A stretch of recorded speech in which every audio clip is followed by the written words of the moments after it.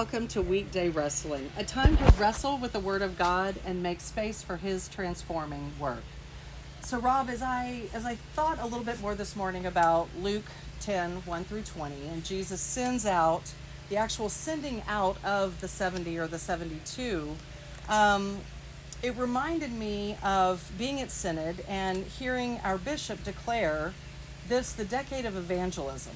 So I'm just curious, from your perspective, what is evangelism?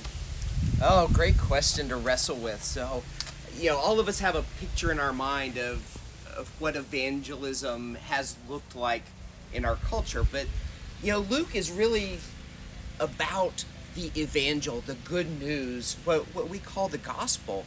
And so truly evangelism is proclaiming the good news of the kingdom of God manifest among us and coming to fruition as when Jesus returns. And so even the very beginning, we hear the angels proclaiming at the birth of Jesus, "This is good news, for unto you a Savior is born on this day in the city of David."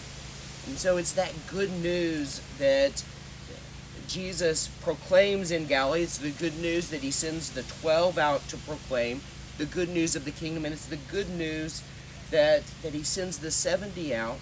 And he even says, this is how people know that you are proclaiming good news, because you say to them, the kingdom of God has come near to you. And so evangelism is really how we proclaim the good news of the kingdom of God in the way that we act, in the way that we say, and our invitation to others to participate in that good news of the kingdom. Okay, so with that in mind and balancing out this idea of we're to be the church, not do church, we're going to be intentional about our evangelism. What lessons can we learn about evangelism from how Jesus sends them out? Oh, I think that's a great, this is a great template for evangelism. Like the 70, we are still sent out. Even, at the ending prayer of our liturgy, we pray for God to send us out to do the work that he's prepared for us to do.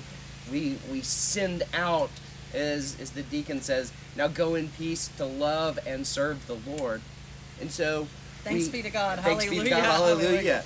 And so, we are still sent out each week from our worship, but each day as we go about. And Jesus still sends us out as lambs among the wolves. He sends us out to bring peace to a culture that's saturated with violence, to bring love to a culture that's saturated with hate, to bring light to a culture that's saturated with darkness. And so as lambs among wolves, we go out not to be wolves. We don't return violence for violence. We don't return hatred for hatred. And so that's really the first part of what Jesus says. He says, go into these villages, enter a house, say, peace be upon this house. And so the gospel, the evangel, is really the evangel of peace, the good news of peace. And so we have to cultivate that peace within us. Jesus tells us that the words that we say are an overflow from our heart. And so if we find words of violence coming from our hearts, we have to go before God and say, God, heal me. Make me a person of peace, that I may know your peace, that I may proclaim your peace. We look around the culture around us, and I think we've mentioned, looking at the bumper stickers, looking at social media, there is just a tremendous amount of name calling and hate and just ugliness. And we need to be reminded, Jesus says, calling someone a fool is on par with murder.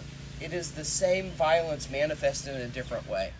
And so, the first thing that we need to do in our evangelism as we train ourselves to evangelism is cultivate peace in ourselves, cultivate peace in our close relationships, so that we can then manifest peace, we can proclaim peace, we have a peace to send out as we encounter others. And then we need to look and say, wow, this isn't just about me. This is God's going before me to prepare the way.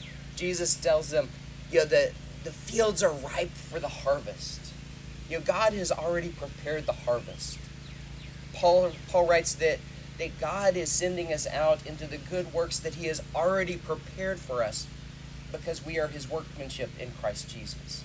And so as we are formed in Christ, we are prepared for the good works that God has already prepared for us. And so as we go out in evangelism, we trust that God is already preparing the way, that God is already ripening the people that we encounter to be people of peace, to be people who can receive peace, who can receive and look for the kingdom of God. And then we also remember that God provides. Jesus sends out the 70 without anything. And so, oftentimes we don't want to share the gospel because we don't think we know it well enough. We think, wow, those people are going to have questions that I can't answer.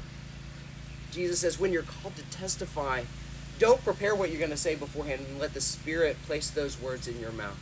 And so if we have cultivated peace, if we're confident that God is preparing before us, we also are confident that God has prepared us, that God provides for us the words that we need, the things that we need to actually proclaim this gospel of peace.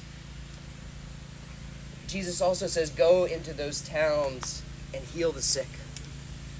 The gospel is about healing.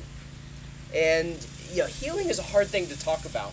In our culture, and particularly in our churches even, we either see people come in their brokenness, their woundedness, their identity in themselves instead of identity in Christ. And either we push them away and say, wait, you're too broken to be among us, don't come among us, or we say, wow, you're broken, we love you, just go ahead and stay broken. And so this radical invitation to, one, acknowledge our brokenness, our wounds, our need for healing, and to then bring those needs before God and allow God to heal us. And that's the good news of the kingdom, the good news of healing.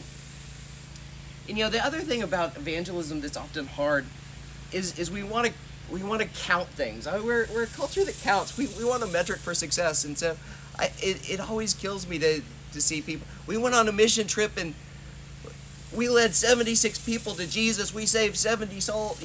Whatever the numbers. Yet Jesus says, that's not the metric. He says, go into a town, proclaim peace. If it's received, stay in that town. If it's not, wipe the dust off your feet and tell them, know this, the kingdom of heaven has come near to you. And so our metric is not whether people believe us, whether people are convinced, whether people want to receive the good news. It's, wow, have I manifested the kingdom of heaven such that the person that I encounter, whether it's at the grocery store, whether it's on the road, wherever I encounter someone, do they know from how I am, from the words that I have, from the manner that I approach them, do they know that the kingdom of heaven has come near? And so in some ways that's an easy metric. I don't have to count anything. But boy, that's a difficult metric to live into. And living into that is a reason that we wrestle with Scripture. We wrestle with the Word of God so that we create space for God to transform us. And so thank you for that great question about evangelism.